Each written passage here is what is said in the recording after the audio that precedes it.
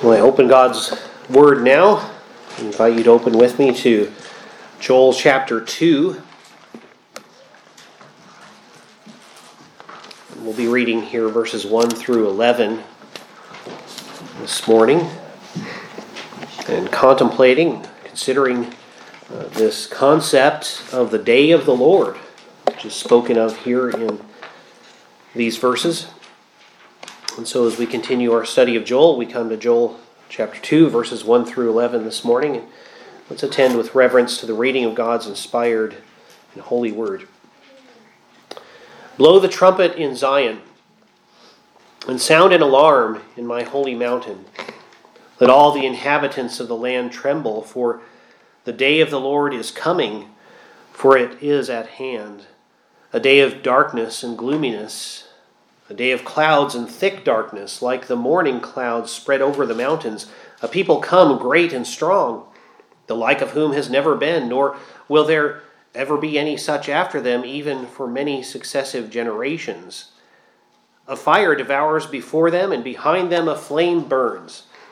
The land is like the Garden of Eden before them, and behind them a desolate wilderness. Surely nothing shall escape them.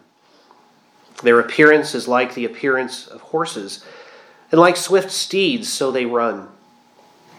With a noise like chariots, over mountaintops they leap, like the noise of a flaming fire that devours the stubble, like a strong people set in battle array. Before them, the people writhe in pain. All faces are drained of color. They run like mighty men. They climb the wall like men of war. Everyone marches in formation, and they do not break ranks. They do not push one another.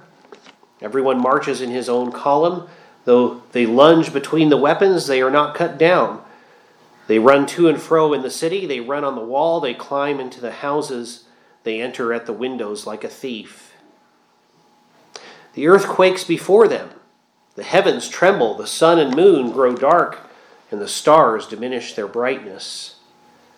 The Lord gives voice before his army, for his camp is very great.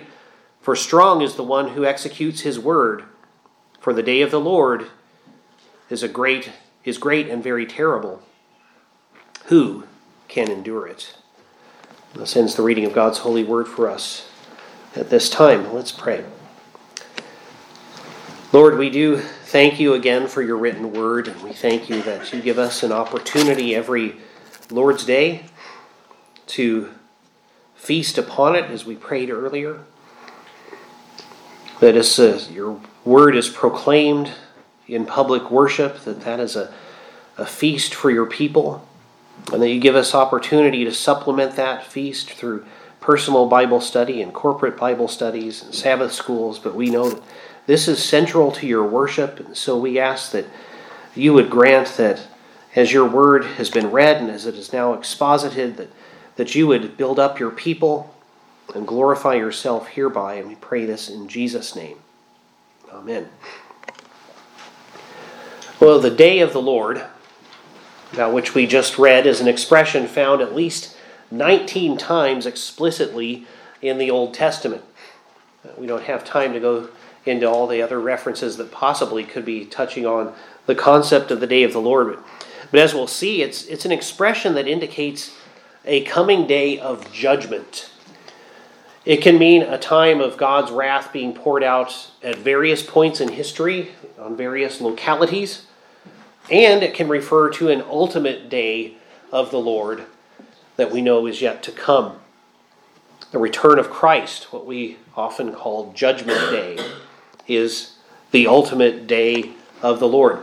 So today I want to examine first the general meaning of the day of the Lord in Scripture, and then we'll look verse by verse at what this particular passage has to say. This day of the Lord about which Joel is talking, what is it? And then finally we'll consider some conclusions we can draw about the ultimate day of the Lord. So first, let's see what we can learn in general. As I said, there are about 19, at least 19 explicit references to the day of the Lord in the Old Testament. One we already saw in Joel 1:15. Two more are in today's passage, so we'll deal with them in a little bit. Another two are in the book of Joel as well, at chapter 2, verse 31, and chapter 3, verse 14. And so, Lord willing, we will deal with their specific meanings and applications when we get to those passages. So that leaves us, though, 14 other Old Testament references, citations or uses of this expression or form of it, of the day of the Lord. In Obadiah, verse 15, we read, "For the day of the Lord upon all the nations is near. As you have done, it shall be done to you. Your reprisal shall return on your own head." The short book of Obadiah is a condemnation of the Edomites, the descendants of Esau, Jacob's brother, for their not helping Judah, but helping Judah's enemies, and for their rejoicing at the destruction of Jerusalem when the Babylonians destroyed the city. The day of the Lord there mentioned is a time of judgment on nations. And so in context we can see, especially for their persecution of God's covenant people. Edom saw its downfall in history, and the Edomites, who wickedly abused their Israelite cousins, not only received conquest of their own by the Babylonians and other difficulties in their history, but they're going to be judged on the last day also. Two references to the day of the Lord are found in Amos, and Amos 5:18. Just in that verse, there are two. "Woe to you who desire the day of the Lord, for what good is the day of the Lord to you? It will be darkness and not light." We mentioned this last week as this is a time where people might think they'll be like those who call Jesus Lord, Lord, and he says, "Depart from me, you workers of iniquity, I never knew you." They might be looking with eagerness to the coming day of the Lord, and Amos is saying, it's not going to be light for you, it's going to be darkness. And then 2 verses later in Amos 5:20, he says, "Is not the day of the Lord darkness and not light? Is it not very dark with no brightness in it?" So we see this concept is associated with the concept of darkness. And there's a warning for those who may falsely believe that they are in covenant with God, that they're just fine, and are actually going to receive his wrath on that day of the Lord.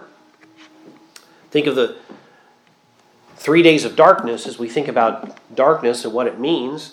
Think of the 3 days of darkness in Egypt, or the darkness for 3 hours when Jesus was on the cross. Pictures of judgment. Jesus came under God's judgment for us. And that was an element of it, was that, or a sign that it was going on, was that darkness that came upon the land. The verse between those two verses there in Amos 5:19, describes an inescapable judgment.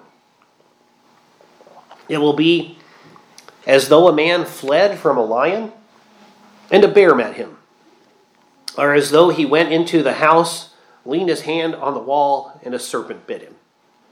So just when you think you fled to safety, you're actually fleeing into danger. Today we might say, out of the frying pan into the fire. A man flees danger and he runs headlong into more danger. Isaiah has 3 explicit uses of the expression day of the Lord. Isaiah 2 verse 12, "For the day of the Lord of hosts shall come upon everything proud and lofty, upon everything lifted up, and it shall be brought low." So a judgment on arrogance, pride. And it seems to be universal also. It's on everything that's lifted up. Isaiah 13:6 says, "Wail, for the day of the Lord is at hand. It will come as destruction from the Almighty." So it's a day of destruction. Isaiah 13:9, "Behold, the day of the Lord comes, cruel, with both wrath and fierce anger, to lay the land desolate, and he will destroy its sinners from it." So there's a purging of sinners from the land, and we can actually translate the Hebrew word for land, is the most common word, as eretz, and it can also be translated as earth. It could be the whole earth that sinners are being purged from, depending on which day of the Lord we're talking about. Ezekiel 13:5 says to false prophets, "You have not gone up into the gaps to build a wall for the house of Israel to stand in battle on the day of the Lord. So in other words, the prophets who were supposed to strengthen Israel and prepare it for repentance so that judgment will not come upon them have actually weakened Israel rather than strengthening the nation. It left the nation unprepared for God's coming judgment. In the wider context of Ezekiel, we see that the immediate day of the Lord, which he was warning about, was the coming destruction of Jerusalem at the hands of the Babylonians. Ezekiel was a prophet who had been taken into exile in Babylonia, and Jeremiah was with the people who had been left in Jerusalem, and they're both saying very similar things from different places to God's people. Ezekiel 30 verse 3 says, "For the day is near, even the day of the Lord is near. It will be a day of clouds, the time of the Gentiles." So a day God uses foreign nations, Gentiles, to judge his people. Zephaniah also uses the expression to speak of the coming destruction of Judah by Babylon. Zephaniah 1:7, "Be silent in the presence of the Lord God, for the day of the Lord is at hand. For the Lord has prepared a sacrifice. He has invited his guests." So in other words, the slaughter in Jerusalem will be like a slaughter of livestock for sacrifices when somebody that invites guests to share a meal with them. God's invited these foreign armies to come and destroy Jerusalem. In Zephaniah 1:14, we see the expression twice. "The great day of the Lord is near. It is near and hastens quickly. The noise of the day of the Lord is bitter. There the mighty men shall cry out." So another expression about invading armies. And Zephaniah goes on to talk about God's wrath, trouble and distress, devastation and desolation, darkness, gloominess, clouds again. So this idea of darkness and clouds and thick darkness, trumpets and alarm for the fortified cities of Judah. Zechariah talks either of the ultimate day of the Lord or of the coming destruction of Jerusalem in AD 70 by the Romans. Zechariah 14:1, "Behold, the day of the Lord is coming, and your spoil will be divided in your midst." That certainly happened in AD 70, but also we can see a picture of God's judgment upon apostates, upon people who turn from him. Lastly, Malachi speaks of the Lord sending Elijah, which we know was fulfilled by John the Baptist, according to Jesus. Malachi 4:5, "Behold, I will send you Elijah the prophet before the coming of the great and dreadful day of the Lord." So all of these references speak of coming judgment for cities, for nations, even for the world. Likewise, here in Joel 2, verses 1 through 11, we see the day of the Lord is a time of coming judgment for Judah. The kingdom has already experienced famine due to locusts and drought, and now the Lord tells the people of Judah to expect a day of even greater judgment with this invading army. The people of Jerusalem are warned to blow the trumpet. In chapter 1, it was to call a solemn assembly. Now it's to call people to arms, and it's a warning of coming invasion. Verse 1, "Blow the trumpet in Zion and sound an alarm in my holy mountain. Let all the inhabitants of the land tremble, for the day of the Lord is coming, for it is at hand." As we saw in the references from Amos, especially, the day is described as a day of darkness.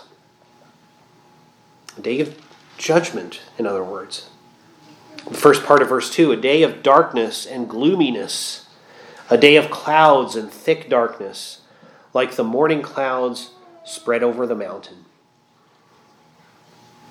In Egypt, before the Passover in Moses' day, and on the day of Jesus' crucifixion, there was literal darkness. And some scholars actually think this might be pointing to the kind of darkness that you see the sky being darkened because of the smoke of the destruction of cities and towns and farms. But we don't have to read that literally as literal darkness, but also we can see it symbolically. Joel's statements, like those of most prophets in the Old Testament are made in the form of poetry. And so like David in Psalm 18, describing the Lord's wrath against his enemies. In Psalm 18, verses 9 through 12, David writes, "He bowed the heavens also and came down with darkness under his feet. And he rode upon a cherub and flew. He flew upon the wings of the wind. He made darkness his secret place. His canopy around him was dark waters and thick clouds of the skies. From the brightness before him, his thick clouds passed with hailstones and coals of fire." So notice how many times David refers to darkness and thick clouds and gloominess there, to put it in the words of Joel. Now, if we read the history of David's life in the Old Testament, we don't read of that literally happening, where God stepped in and rescued him with clouds and darkness and those sorts of things. But we do see the Lord rescuing David many a time.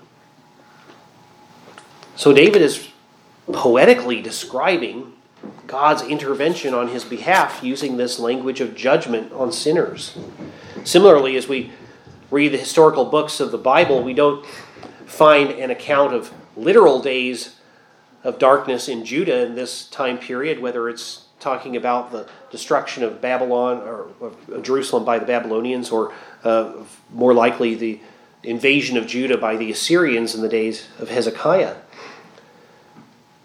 Rather, in the second half of verse 2, we see this as a poetic description of an invasion by a foreign army. A people come great and strong, the like of whom has never been, nor will there be any such after them, even for many successive generations. Now, it's helpful to note in the Hebrew there that phrase "for many successive generations" is important. The Hebrew says, "to the years of generation and generation." So it's not that there will never be anything like this again, but it's just that it will be at least a couple of generations before anybody sees anything like this. And Judah has never seen anything like this.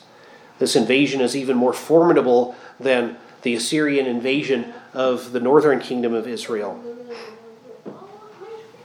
If Joel's describing the Assyrian invasion of Judah around 701 BC, it's not going to be until 605 BC, almost a century later, more than 2 generations, before the kingdom will endure anything like this again. And if it's the Babylonian invasion that's being spoken of here, then there won't be anything like it in Israel until the days of the Romans and after Jesus' time on earth. But look at how this invasion is described. The enemy burns everything. He lays waste to the whole land. Just as the land seems to be recovering from the locusts and the drought, it's once again devastated. Can you imagine living at that time and just feeling like, well, it looks like things are getting better. Oh, the crops this year are growing and there aren't any locusts eating this up. And then here comes this invading army. And the land is described as being like the Garden of Eden in front of this enemy army. But when they pass by, they leave a wilderness behind them. Nothing but wasteland. Verse 3, "A fire devours before them, and behind them a flame burns. The land is like the Garden of Eden before them, and behind them a desolate wilderness. Surely nothing shall escape them." This was something the Assyrians in particular were known for doing, this kind of wholesale destruction, especially of people that they felt had defied them. They would destroy their land. Joel writes then in verse 4, "Their appearance is like the appearance of horses, and like swift steeds, so they run." Now, some think that Joel is returning to the description of the locusts here, and some think, of course, this is a figurative way of speaking about the locusts altogether, this army here, but they'll note that the locust's head looks somewhat like that of a horse. If you look closely at a locust, its head looks something like a horse's head. However, others see appearance here as having to do not with how they look, but how they show up. So somebody makes an appearance at your party, right? That kind of appearance. They come speedily like horses. John Calvin writes of this. He says, "This verse sets forth again the suddenness of vengeance, as though the prophet had said that long distance would be no obstacle, for the Assyrians would quickly move and occupy Judea. For distance deceived the Jews, and they thought there would be a long respite to them. So in other words, Calvin's saying the Jews of Joel's day might have been thinking, well, the Assyrians are dangerous, but they're way over there. And we'll know long before they get here, because it's a long way for them to come. We'll hear about it before they get here. And Joel's saying, no, they're going to get here so fast you won't have time to prepare.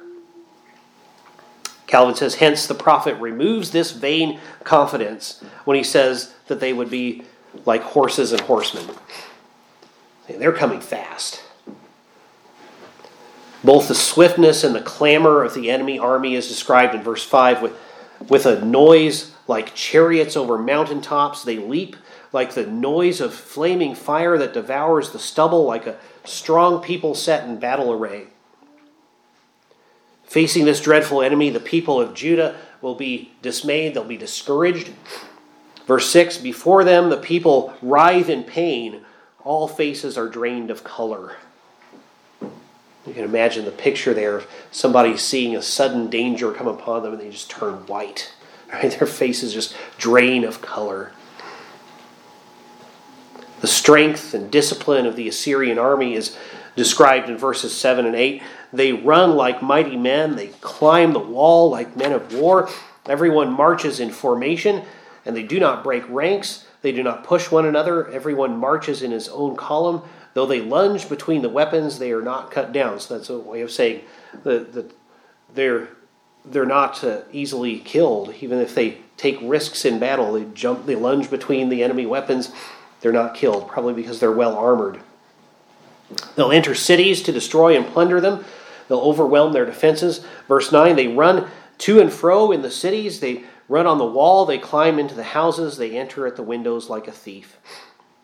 Now, if that's meant to describe Jerusalem, it would have to be talking about what happened in 586 BC, something that happened not when the Assyrians invaded, but when the Babylonians did. But one possibility is that it would be talking about the fall of Jerusalem to Babylon in 586, or even to the Romans in AD 70. But a couple of things should be noted. For one thing, Joel doesn't specify which city here. When the Assyrians invaded in 701 BC, in the days of Hezekiah, they destroyed every city in Judah except for Jerusalem. For another thing, as we see later in this chapter, predictions of judgment always come with a way of escape through repentance. Jerusalem's return to godliness under Hezekiah's reign is what prevented the capture of the city.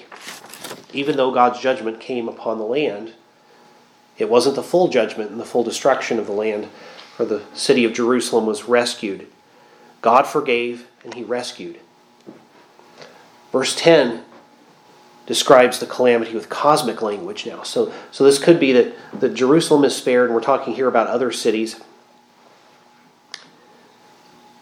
But in verse 10 we see the earth quakes before them. The heavens tremble, the sun and moon grow dark, and the stars diminish their brightness. Again, this is how things are described, of course, when there's smoke from destruction, but we can also see this as very symbolic language of destruction. Think again of how David poetically described God's intervention on his behalf in Psalm 18. In verses 7 and 8 of Psalm 18, he says, the earth shook and trembled. The foundations of the hills also quaked and were shaken. Again, there's no literal earthquake described in the historical books talking about David's rescue by God from other peoples or from his enemies like Saul or like the Philistines. But God certainly intervened, and David speaks of it poetically like this. The earth shook and trembled, the foundation of the hills also quaked and were shaken. Because he was angry, smoke went up from his nostrils, and devouring fire from his mouth, coals were kindled by it. That's poetic language. It's as if God was breathing fire and fuming smoke on behalf of David. But notice that the Assyrians are not the ones in control here, if we presume that this is the Assyrians we're talking about here. Whoever this army is, they are not in control. It's actually God who's in control. They're called his army. Verse 11, the Lord gives voice before his army, for his camp is very great.